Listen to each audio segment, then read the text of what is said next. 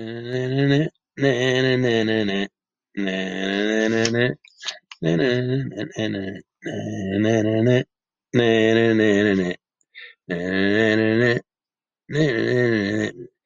came down from Monster Island. It took him 3 days in the rain, hankering for some heads and arms, hopes to see Gwenpool again. But now he lives down by the ocean. Deadpool's taking care of the little shark. They hang out on Monster Island, and Jeff feeds in light or dark. Can't you feel Jeff circling, honey? Can't you feel Jeff swimming around? You got Jeff's fins to the left, Jeff's fins to the right, and Deadpool's the only bait around. Oh, whoa. You got Jeff's fins to the left, Jeff's fins to the right, and Gwenpool is the only girl around. All right, welcome to episode 46 of Under the Cowl of MS. It's a little play on Jimmy Buffett's Fin song for our little buddy Jeff the Land Shark. All right. Today we're going to talk about a couple of little quick comics.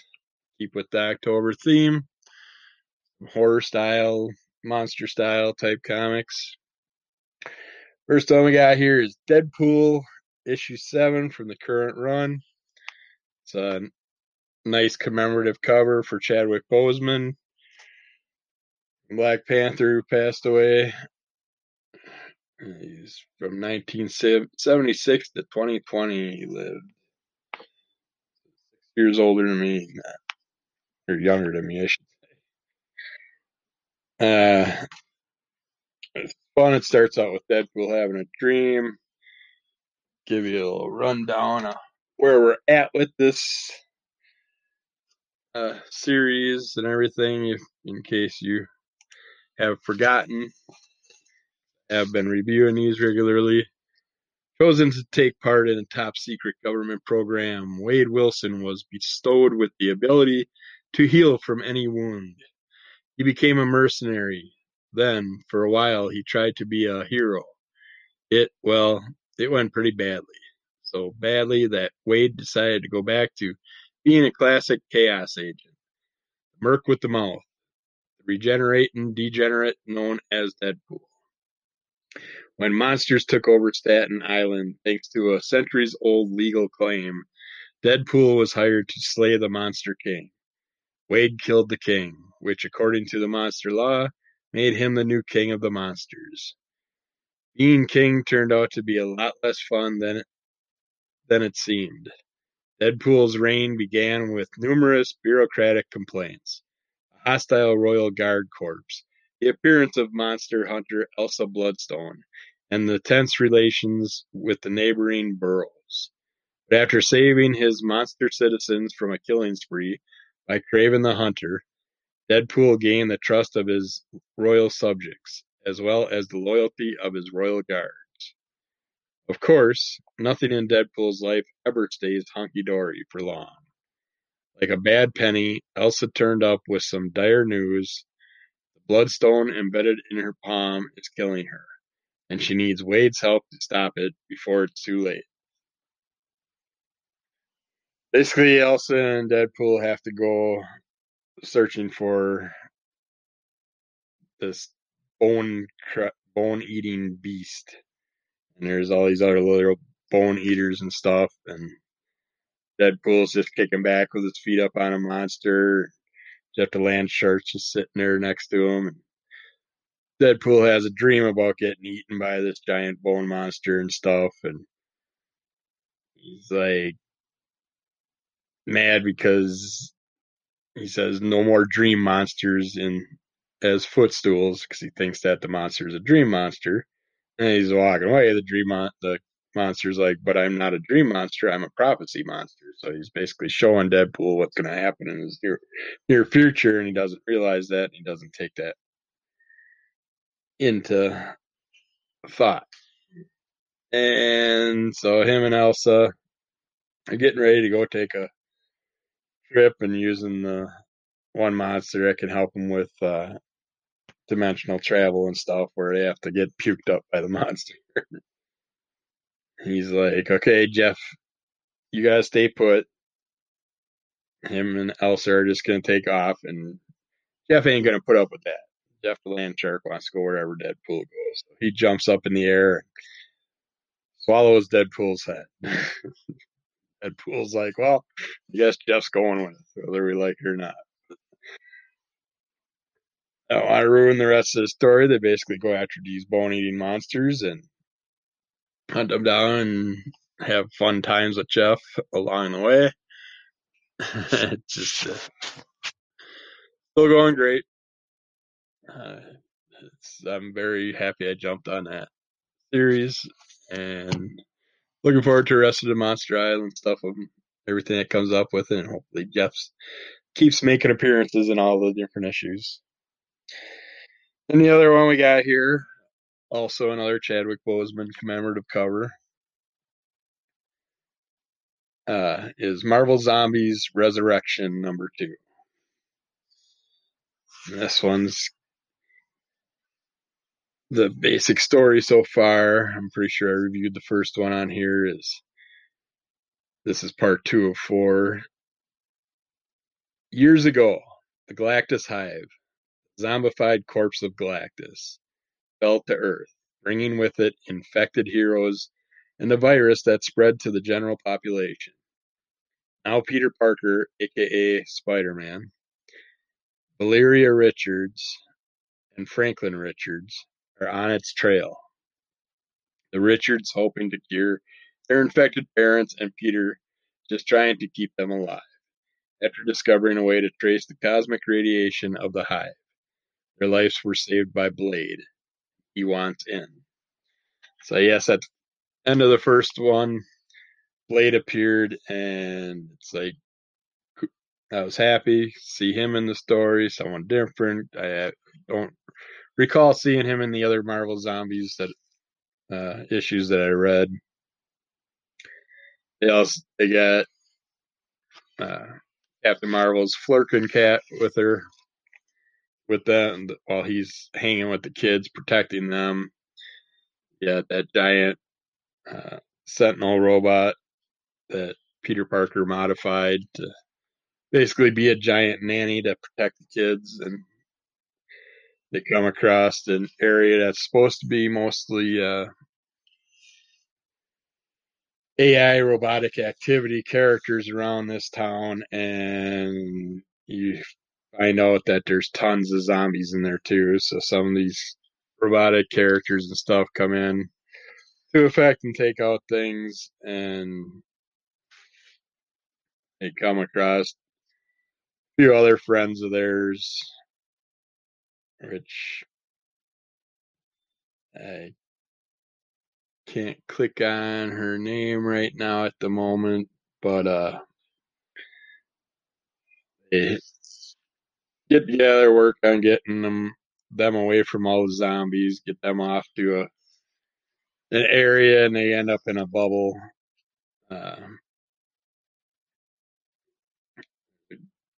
Like she's asking about Forge, Warlock, Moonstone, and the rest of the crew, and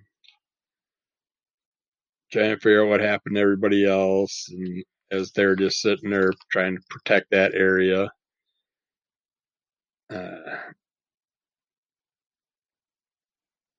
there's lots of different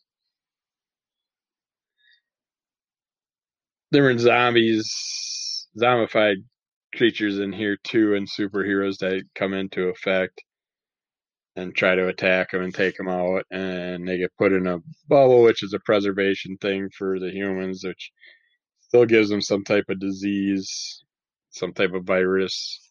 It's like a mild form of the zombie virus because they want everybody to basically be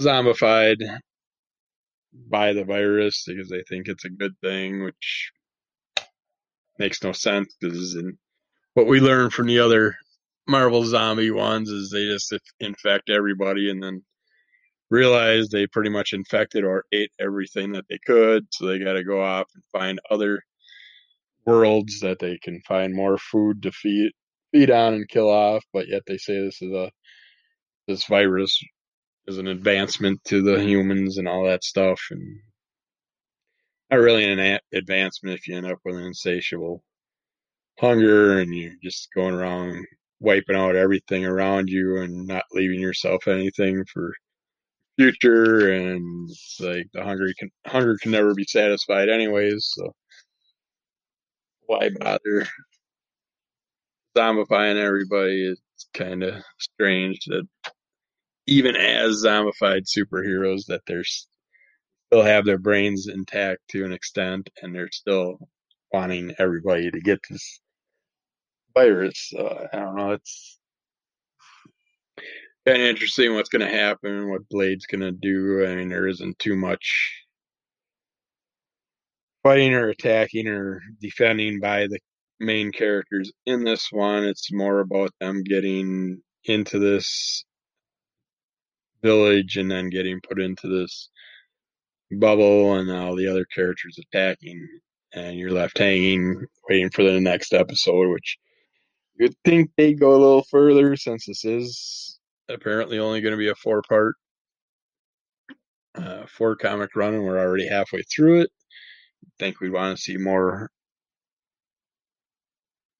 activity with like uh, Reed Richards and stuff. You got the children looking for Sue and Reed, and you just aren't. You're not really seeing much of those characters and what's going on with them. So let's see what happens in the future. Throw another thing out there that's a little bit scary, a little bit Halloweeny, but we just got X-Ray Robot number 2 finally in from the long waited. I can't remember how many months it's been since we got X-Ray Robot number 1. I had to reread that, but that's a fun story. One of our members at our comic club is going to be represented and drawn into issue number 3 coming up, hopefully next month. There's 3 types of covers for each one, A, B, and C cover. They just came out with C covers. I'm assuming each one will have a C cover, but I'm not sure yet. But yeah, it's basically a time travel, alternate dimension thing. It's fun with seeing body parts getting chopped off, but not to the point of bleeding or anything, to get cleanly cut off and then cleanly get put back on, back together and stuff when they get near, get back in the same dimension and stuff. Uh, you see, find out problems with time travel that are pretty much obvious. Once someone starts messing with time travel, others are going to mess with it, and they're going to all do their own different versions of it. Even if you change something to be perfectly fine, someone else is going to change it back or do it their own way or whatever, because no one can ever work together. We're all a bunch of individual, mindless zombies ourselves. But it's a fun, interesting story. You're seeing the laboratory people with their conflicts and stuff and their issues and causing more and more problems, which could possibly get everybody that's involved trapped in alternate dimensions or timelines or whatever. We will see what happens and what kind of character Anthony from the comic club ends up being drawn as. Very interested in that. But yeah, it's a Mike and Laura Allred comic, X-Ray Robot. Check it out. It's the greatest new series by the Allreds. So. All right, let's see. What do we want to talk about today?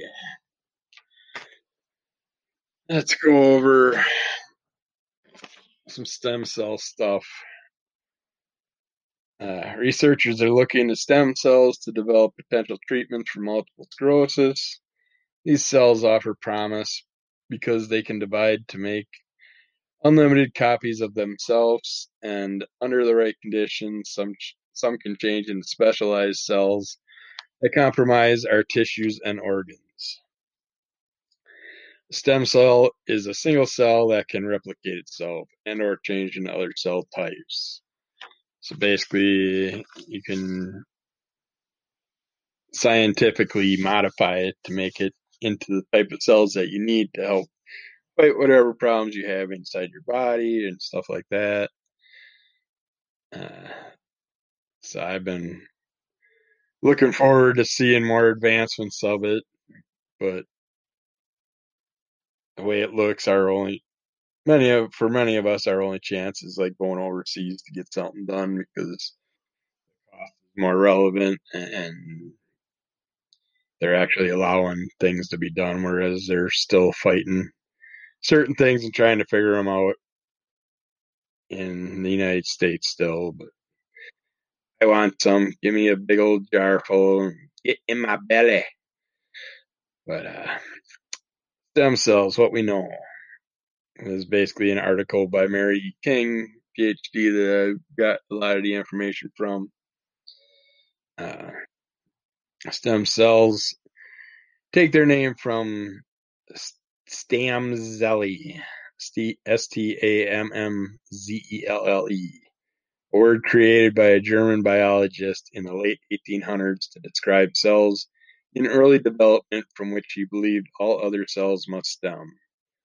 So it's like they knew about these in the 1800s and we're still trying to figure them out in the 21st century, which is today we know that stem cells have two very important abilities. They are cells that can divide to make unlimited copies of themselves, and under the right conditions, they can differentiate into the specialized cells that make up our tissues and organs. Stem cells can be isolated from many different tissues in the body, not just those from embryos.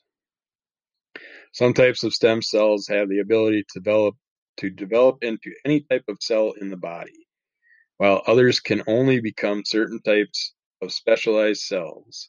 In MS, much of the stem cell research focuses on creating specialized cells that have the potential to fix an immune system that is mistakenly attacking our myelin, or to repair damaged myelin to restore nerve signaling. There are four main categories of stem cells that may have applications for MS. Tissue-specific stem cells, sometimes called adult stem cells, referring to the stage of growth of the cell, not the person or organism that hosts them. These are found in some tissues or organs, including the heart, lungs, skin, brain, sperm, and eggs. While these cells can differentiate, they are limited to a few types of specialization, depending on where the tissue's specific cell originates. We have embryonic stem cells. Probably the most well-known and most controversial type of stem cell is derived from a blastocyte, a ball of 150 to 200 cells that forms at the very beginning of embryo development. Under the right laboratory conditions, embryonic stem cells all have the ability to become any type of cell. So they are referred to as pluripotent stem cells. You got induced pluripotent stem cell, iPSC. In 2007, scientists figured out how to program skin cells and other cells to transform, in a sense, to move backward in time so they could become pluripotent, much like embryonic stem cells. This means investigators now have a powerful research tool, a way to make the rough equivalent of human embryonic stem cells from skin and other cells without using embryos. These iPSC-like embryonic stem cells have the capacity to become other kinds of cells, including brain cells, under the right conditions in the laboratory. And we have mesenchymal stem cells, MSC. A fourth type of stem cell is commonly isolated from bone marrow, blood, or fat cells. MSC have broader abilities, under the right laboratory conditions, to become cells normally found in very different types of tissue, such as bone, cartilage, or fat. In some experimental circumstances, MSC also appear to be able to modify immune function. Stem cells and MS research. The entire field of stem cell research in MS is rapidly expanding in many different directions. Here are just a few of the promising new avenues and results. Trying to reboot the immune system. This method aims to use hematopoietic stem cell transplant, HSCT. We hear about a lot more nowadays, but to replace cells in the bone marrow that give rise to circulating immune cells in the blood in an effort to slow or stop MS. I'm being attacked by a cat right now. He's kind of like trashing my area. But it's like basically making superheroes with stem cells. So they can modify us, change our body around, and have it attack certain areas to promote basically repair and stuff like that. Highly interesting. And stem cells can be used to promote repair. Another aim of research in MS is to figure out how to use stem cells as tools to aid in the repair of damage that has already occurred to our myelin. Here, the long-term long-term goal is to isolate stem cells and convert them into specialized cells, then introduce the specialized cells back into the bloodstream or directly into the spinal fluid to stimulate repair of MS damage. Great. That means we're going to get some more spinal tappage and stuff like that for those. Research continues to push the envelope when it comes to stem cell therapies for MS. Some are looking into ways to transform stem cells harvested from people with MS into specialized cells and then could be re-injected to reverse the damage. Stem cells for other MS research. Stem cells can also be a valuable tool for basic research to better understand the disease. Dr. Fasadi has developed a unique way to take human skin cells, create iPSC, convert those into obligodendrocytes.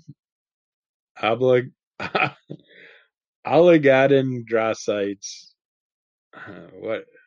Jeez, they can't make these words more speakable. And she hopes the use of obligodendrocytes as a better model for studying myelination in MS and evaluating potential MS stem cell therapies. Okay, we're done talking today. You can't speak anymore. But yeah, that's a little updated knowledge on stem cell therapy, what it's doing for us.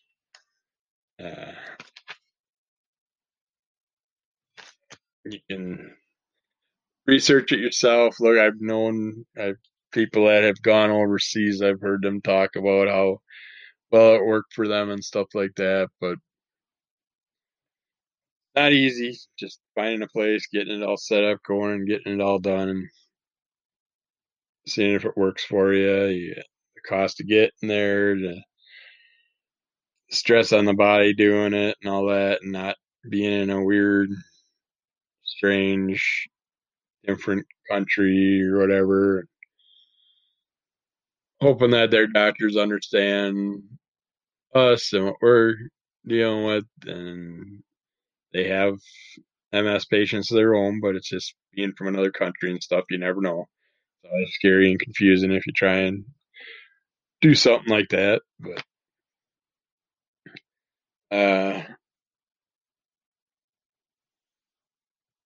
other than that, I suppose I could throw a quick recipe in here too. I've played around with them and enjoyed them. And I love making hummus and stuff like that myself instead of buying in a store. It's very simple to whip up.